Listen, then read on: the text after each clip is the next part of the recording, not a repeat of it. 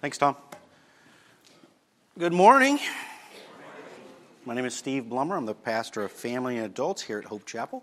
It's good to be with you this morning as Pastor Neil is in Worcester with the Church on Seven Hills. So before we get into today's message, I got a couple disclaimers. If the word stupid bothers you, I'm really, really sorry, because I'm going to say stupid a lot. All right? And I don't say it because I'm stupid. Okay, no one fought back on that one. I'm not saying because I'm trying to be cool or anything. I'm saying it because it's in the Bible. And every week we look at the Bible. And that's what's fascinating and intriguing and engaging about the Bible, is because it's entertaining in its stories. It's really interesting in how it reveals facts and how it approaches topics. This past week I was reading in 2 Samuel chapter 21. And all it says was that there was a giant with 6 fingers on each hand and 6 toes on each foot. He had 24 appendages in all. And then David's nephew killed the giant. End of story. I'm intrigued. I want to know more about this giant who's got 6 fingers on his hands. I'm more intrigued about this battle between David's nephew and the giant. And these things we see in the Bible. The Bible is not boring. These are the things that we kind of dream up and to create Netflix originals. But here they are. They've been around for centuries in the Bible. And the word stupid comes from our study in the book of Proverbs. We've been looking at Proverbs since the week after Easter. We'll be looking through Proverbs probably through a portion of the summer. But that's where we find this kind of idea of stupid. Because there's a guy in here who says, I'm the stupidest man on earth. I'm the stupidest man on earth. Now, if you don't normally like to listen to advice from stupid people, now may be your opportunity to leave. Because our tendency, right, we don't go, I need to ask you some advice. You look like you're pretty stupid. Right? We don't do that. We go to people and say, I need to talk to you about some things in my life. I read books from people that I respect. I listen to TED Talks or whatever, because these people have experience. They've made more wise decisions than poor decisions in life. That's who I want to listen to. But today's message in Proverbs, we love reading Proverbs because it comes from a guy named Solomon who received this direct wisdom from God. He was known as the wisest guy on earth. Comes this idiot, really, this guy who says, I'm the stupidest guy on earth, and I want to share you a little bit of wisdom. So that's what we're going to look at today in Proverbs chapter 30. If you've got your Bible, I encourage you to open to Proverbs chapter 30, whether you got that on your phone or your tablet, or you bring one of those Egyptian paper copies. If you don't have a Bible, there's a Bible in the chair in front of you or underneath you, and this is on page 558. We're just going to go right through the entire chapter, so I encourage you to take your notes, take your pen, and let's just kind of jump right into it, okay? Agur is really going to share with us a personal prayer request. He's going to give us 2 facts about life, and then he's going to share 2 steps towards success, all right? Let's jump into it. Proverbs chapter 30, starting in verse 1. The words of Agur, son of Jakeh, the oracle, the man's ordination to Ithiel and Ukal. I am more stupid than any other man. And here he's referring to humanity. Women don't kind of get out on that. Like, yeah, of course, all men are stupid. And so that excludes me. He's saying, I'm more stupid than any other human being. I lack human beings' ability to understand. He's comparing himself with, I'm more like an animal. I'm just a brute animal. I'm really dumb. I have not gained wisdom, and I have no knowledge of the Holy One. So I want to stop right there and say, who is this Agur that he's here in the book of Proverbs? And when we start looking at it, there's not a lot of detail into who this guy is. Now, verse 1, we have to understand that it's a very hard verse to translate and to interpret from the Hebrew, the original language. Even the Hebrew is not quite sure what was meant, because some words carry a double meaning. Sometimes nouns and verbs are used to give someone a proper name, a pronoun. And so we see an example of this in Genesis, in Adam. Adam comes from the word ground, signifying that God had created Adam, from the ground, the dust, Adamah. All right? So in verse 1, we have these words that are kind of, well, what's he trying to say? We have this oracle. We have Ithiel, and Ukal. Is he writing to the University of California? No. But so what are these words? What do they mean? Some commentators and translators think the second phrase in verse 1, to Ithiel, and Ukal, really mean, I am weary, O God. I am weary, O God, and worn out. Here's Agur. Made so many stupid decisions in his life. Said so many stupid things. He says, I am worn out. I am weary from being so stupid. Right? He's so exhausted from doing stupid things. When I was in college and seminary, I may have mentioned before, I worked at this grocery store. And one day I was changing out the razor blade in my utility knife because I was cutting open boxes, stocking shelves. But I was talking to a coworker at the time. And for some reason, this razor blade was just not going in the utility knife the way it was supposed to. But instead of kind of taking the time and figuring out what's going on, I'm talking to my coworker, and I just started jamming on it even more. And next thing I know, sliced right through my palm, and oh, that's not good. And it required 6 stitches. But it was like those slow-mo things, like I'm slicing it through, and I'm thinking, stupid. Why would I do something like that? Why was I jamming on it? And so I've certainly made other stupid decisions in my life. And when you make stupid decisions in your life, when you say stupid things, when you do stupid things, it makes life more frustrating. It makes life more exhausting. I can understand where Agur is saying, I am weary, O God. I am weary, O God. I am worn out. Stop letting me make stupid decisions. I'm tired of being stupid. Agur, his name itself means gatherer. He probably worked on a farm, or he's just busy going in the woods and gathering things just to make it by. We see that he's the son of Jakeh, whoever that is. But the word Jakeh means blameless. He's almost saying, I'm the son of blameless. You can't blame my father. He's not the reason that I'm stupid. He probably taught me everything I needed to know, but I didn't listen. I wanted to do things my way. So don't blame my father. It was me. It's my fault. But the word oracle in the first phrase of verse 1, I think, is the key to understand who Agur is. The word oracle. Because there's already another word, oracle or orination, in verse 1. Why would they repeat it twice? And if we see oracle describing more of a place or a tribe, the word is Massa. And I think this is key. I don't want to lose you right away here. This word Massa. Because some people think that Agur is from Israel, God's chosen race. Because he talks about God here in a little bit. We'll get to that in just a second. But if this means Massa as a tribe, then that means he is a son or a descendant of Ishmael. If you don't know who Ishmael was like the illegitimate son of Abraham. God said, I'm going to make you my chosen people. I'm going to give you a large family. Abraham and his wife had no kids, and they got kind of impatient waiting on God's plan. And so Abraham's wife says, maybe God's plan is supposed to start through my servant. So here, sleep with my servant. They have a child named Ishmael. Abraham's wife resents the woman, resents the child, and says, I don't want them around.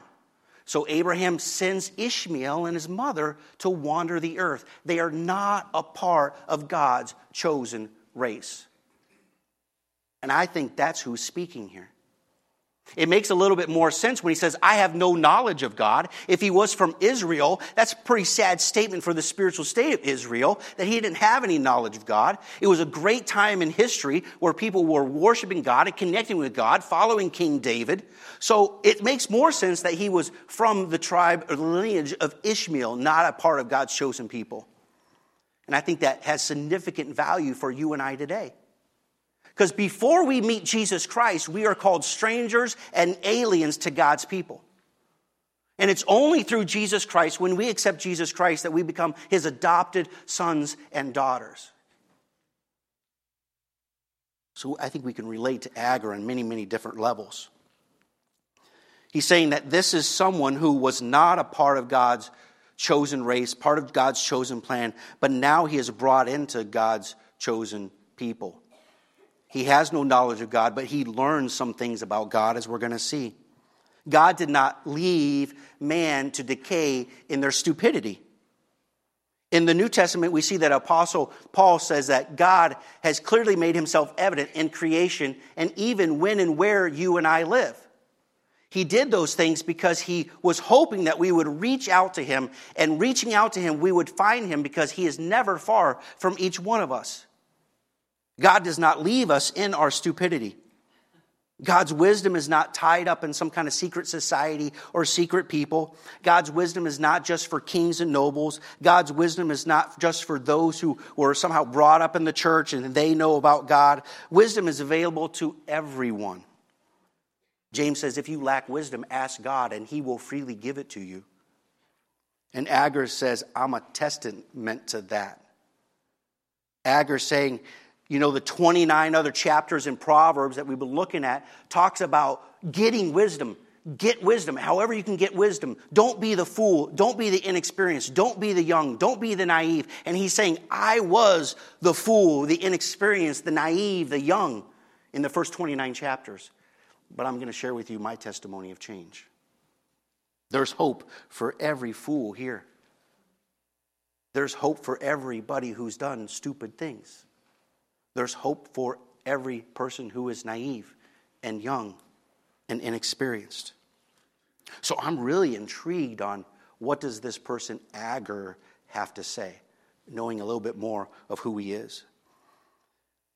So he shares his own personal testimony here in verses 4 through 6. Or excuse me, we're not there yet. 4 through 6 says, who has gone up to heaven and come down? Who has gathered the wind in his hands? Who has bound up the waters in a cloak? Who has established all the ends of the earth? What is his name and what is the name of his son, if you know? Every word of God is pure. He is a shield to those who take refuge in him. Don't add to his words, or he will rebuke you, or you will be proved a liar. So Agur here claims admission to God's existence, his majesty, and his trustworthy word. His admittance to God's existence, his majesty, and his trustworthy word. Here's a guy who says, I have no knowledge of the Holy One, but begins to have some experience of the Holy One. He knows that there's an existence of a higher power than him. You know, he gives us the kind of this riddle. And this riddle here isn't like a riddle that requires a trick answer. He's saying, who is this person? Who has gone up to heaven? Who can do these things? The thing is, it's not you and it's not me. We have no ability to really know what's going on up there and what's going on in the world. We can't even keep control of our own lives. We think that we're in control, but we have no control over these consequences. If we could control our own life, that would even be amazing, but we don't have any control. So there's someone smarter than we are. There's someone who's higher than we are. And I'm beginning to learn a little bit about the Holy One. He's the only one who knows what's going on in heavens and in earth. He's the only one that can control the unseen forces like the wind. He's the only one that can cause it to rain out of this cloud. You and I can gather water in a cup or in a bowl, but have you ever tried to scoop up water in a piece of fabric or a cloth? You can't do that, but somehow he can. He can hold up water in the sky. God is amazing. Who do we even think we are? He comes to this awareness of God's existence. And coming to an aware of God's existence leads him to want to know God a little bit more. He says, who can know God? How can I know him more? How can I know the name of his son? And the answer is, we all can. We all can know God's name. We all can know the name of his son because he's given us his word. And he says, every word of God is pure. It's pure. It's good. It's clean. It's trustworthy. It's comforting. It's a shield to protect us if we would only allow God to protect us, to find security in it. You know, we can't approach God's word and say, I like this, I don't really like that, or I like this, and I've heard this from somebody else. I'm going to kind of squeeze it in to what I think God should be like. We can't do that. We can't add to God's word. When we start doing that, we realize That's wrong. And we show ourselves to be fools and ridiculed and rebuked. I tell my kids, you wouldn't get in trouble if you just did what I asked. And God's saying, your life would be a whole lot easier if you just did what I said. And so Hagar says, I get it. I get it. I'm reading God's word and I'm saying, that's good. I wish I knew that earlier when I was making so many stupid decisions, so many stupid choices, saying so many stupid things. It's so good. It's so pure. And then Hagar goes into this kind of personal prayer request. Verse 7. 2 things I ask of you. Don't deny them to me before I die. Keep falsehood and deceitful words far from me. Neither give me poverty nor wealth. Feed me with the food I need. Otherwise, I might have too much and deny you, saying, who is the Lord? Or I might have nothing and steal, profaning the name of my God. Don't slander a servant to his master, or he will curse you, and you will become guilty. Hagar's personal prayer request is having enough to hold on to faith. Having enough to hold on to faith. Hagar looks at really his past stupidity, his past stupid decisions, and he says, I have no knowledge of God, and I'm gaining a little bit of knowledge of God, and if I could ask something from God, this is what I would ask for. Solomon, when he was becoming king, had an opportunity to ask something from God, and he asked him for wisdom. And Hagar's saying, I think asking for wisdom is just too lofty for even me. All I'm asking for is just to have enough to get by, but not too much to where I deny you. He's saying, I don't want to be tempted to lie and to cheat and to push people around just to make it in life. I don't want to live like that. I've lived like that before. My wife and I, many of you know, we have 2 kids who we're fostering to adopt. They'll be siblings to the son we have adopted. We have 4 kids. And even in our training, they talk about how you get these kids and they eat everything and anything in sight. They have no idea what feeling full feels like. These kids will start stealing food out of the cabinet and hiding it in their room because they have no idea. It doesn't make sense. There's going to be food coming tomorrow? And Hagar's saying, I don't want to live like that. I'll be honest, I don't want to have to lie and to cheat and steal and to defame your name in order to get by. So God, could you just give me a little bit? But I also know that if you would give me extreme wealth, I would probably just run crazy and enjoy life to its fullest and almost neglect you and almost forget that I had a need for you. I would say, you know what, this week was pretty good. I don't need to go to church. I'm doing all right. And in fact, the week before that was pretty good. I had a lot of fun. And the week before that, we did this. It was great. I don't even need God. What's the point of God? What's the point of church? And he says, I don't want to do that either. I want to have to need God. I want to hold on to my faith. I remember what life was like without the knowledge of God. I don't want to do that anymore. So God, don't give me too much to where I forget about you. I want to hold on to my faith. And I think that's a really good, honest prayer request. I don't think there's any of us here that would say, I want to be poor. I love being poor. It's great. I love having my faith challenged hour by hour. I love praying every day and seeing how God can provide food for me. I don't think we ask that. We don't want that. And it's not even a prerequisite towards righteousness. And so I think it's a good, noble, honest prayer. God, just give me enough that I can feel safe and secure and provided for, but don't give me too much where I forget about you. What would be your prayer request if you had the opportunity? All right, so then he begins into his wisdom. Verse 11. There's a generation that curses its father and does not bless its mother. Generation here is a word for like a people group. Right? There's a bunch of people that curses its father and does not bless its mother. There's a generation that is pure in its own eyes, yet is not washed from its filth. There's a generation, how haughty its eyes, and pretentious its looks. There's a generation whose teeth are swords, whose fangs are knives, devouring the oppressed from the land, and the needy from among mankind. The leech has 2 daughters. Give, give. 3 things are never satisfied. 4 never say enough.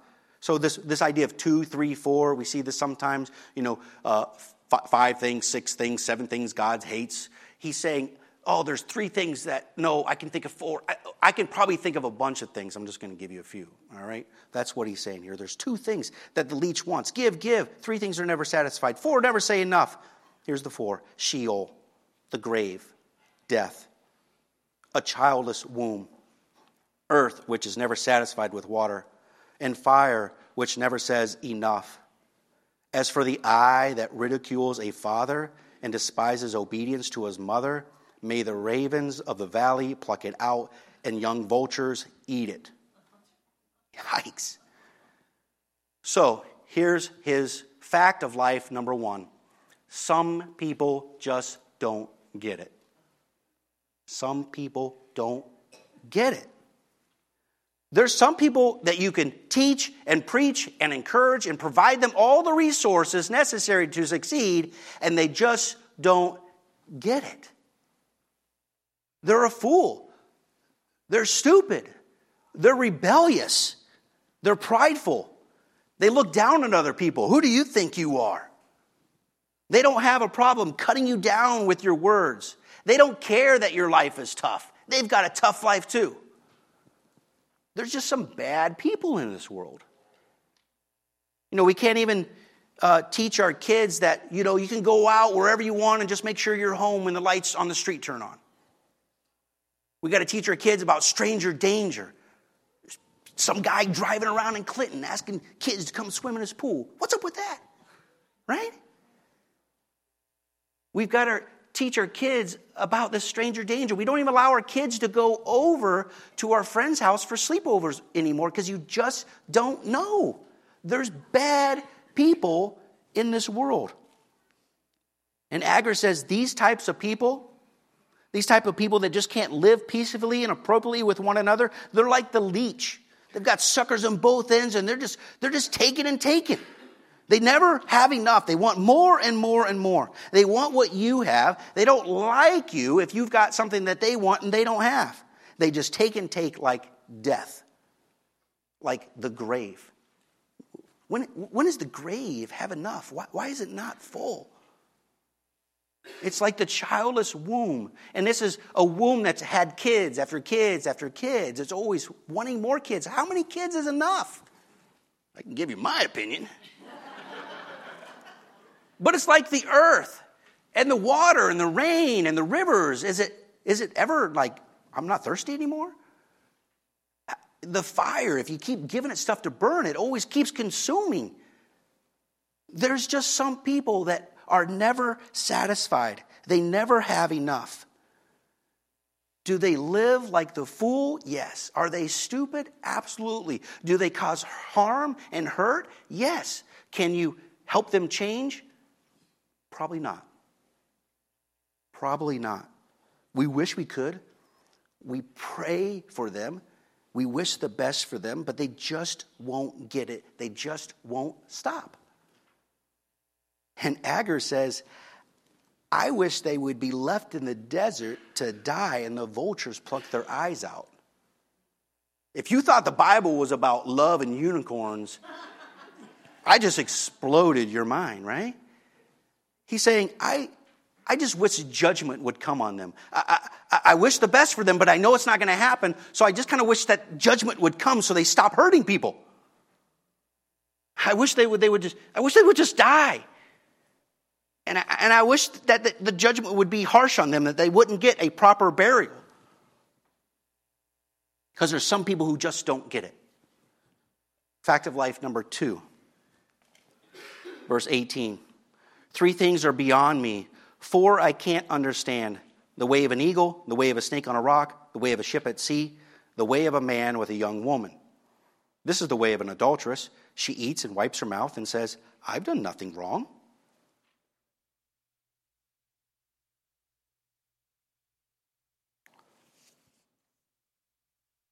I'm going to continue. The earth trembles under 3 things. It cannot bear under 4. A servant that becomes a king, a fool that is stuffed with food, an unloved woman when she marries, and a servant girl when she ousts her queen. So fact of life number 2, some things just don't make sense. There's some people who just don't get it, and there's some situations that don't make sense. They're beyond our capability of understanding why or how these things happen.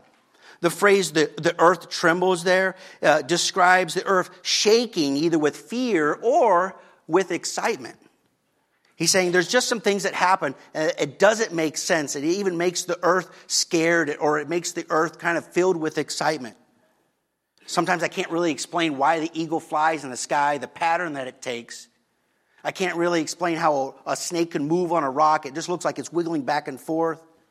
I can't really explain how a ship is at sea and how it stays afloat. You can give me all the science that you could tell me how it works, but it's still fascinating that it does that. And then you have a man with a young woman. It doesn't even make sense how a guy can become so stupid when he encounters a young woman. Right? I can't explain it, but I can tell you that it happens all the time. Some things just don't make sense. And sometimes it's on the other side where it's a benefit to you. There's a way that a servant can become a king. That's not normal, but it's awesome to see that. You know, you could be the class clown and then one day own your own business or be a CEO of a major corporation. That doesn't make sense, but it's awesome. There's a king that will ditch its queen for the servant girl. Not so good for the queen, but if you're the servant girl, score for you, right? The king just ousts the queen for a downgrade, basically. It happens. It happens. The woman who is unloved gets married. I don't know why she's unloved. Maybe she's ugly. I don't know. But she finds true love and gets married. There's somebody for everybody. It doesn't make sense. Go figure. It's beyond our understanding. Don't beat yourself up trying to make sense of things in this world that don't make sense. All right. Those are his facts about life. Let's get to his pieces of wisdom. Verse 24. 4 things are small, 4 things on earth are small, yet they are extremely wise. The ants are not a strong people, yet they store up their food in the summer. Hyraxes are not a mighty people, yet they make their homes in the cliffs.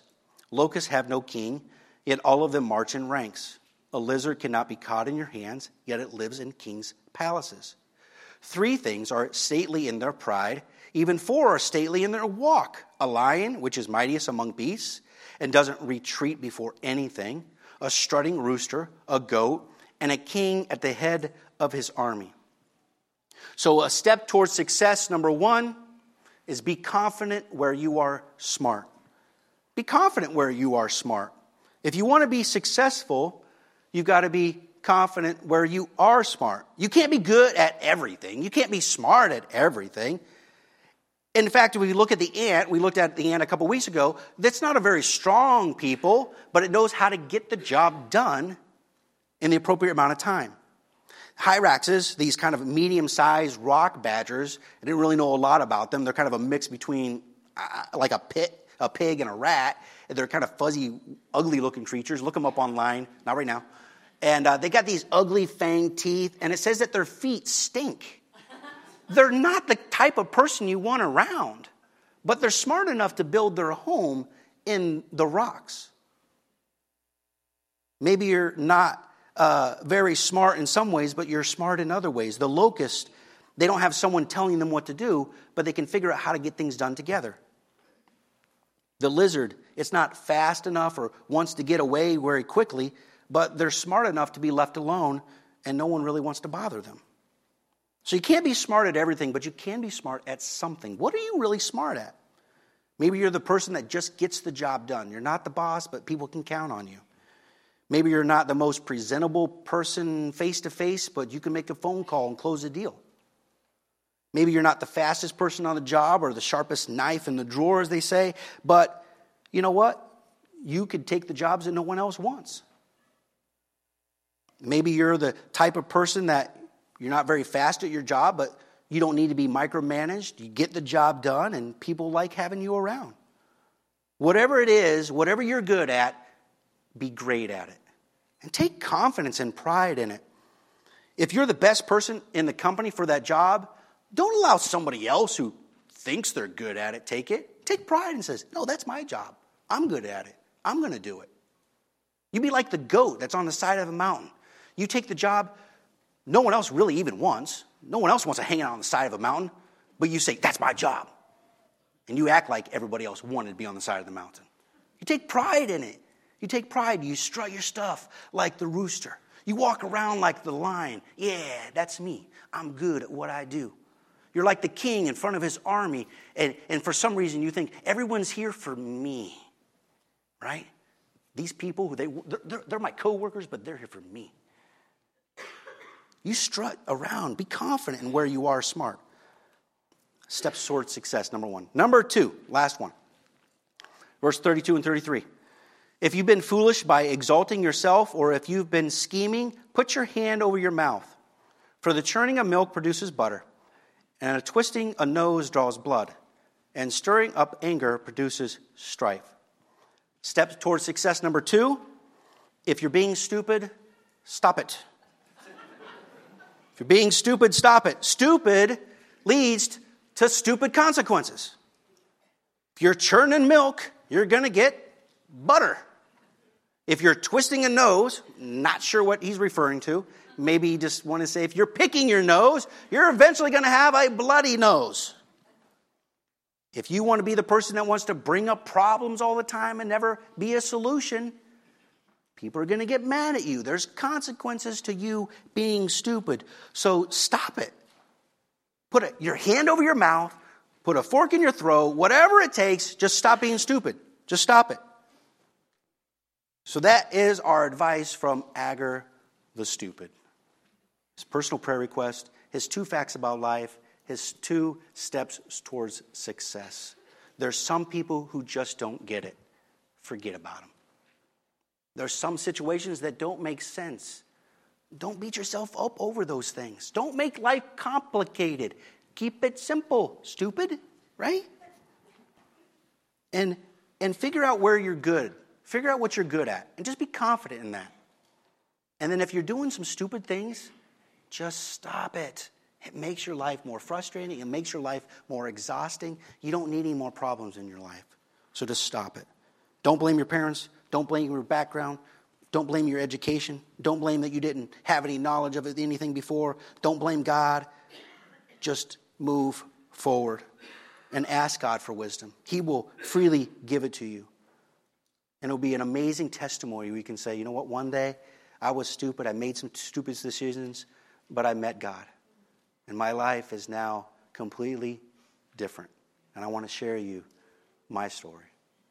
So let's pray.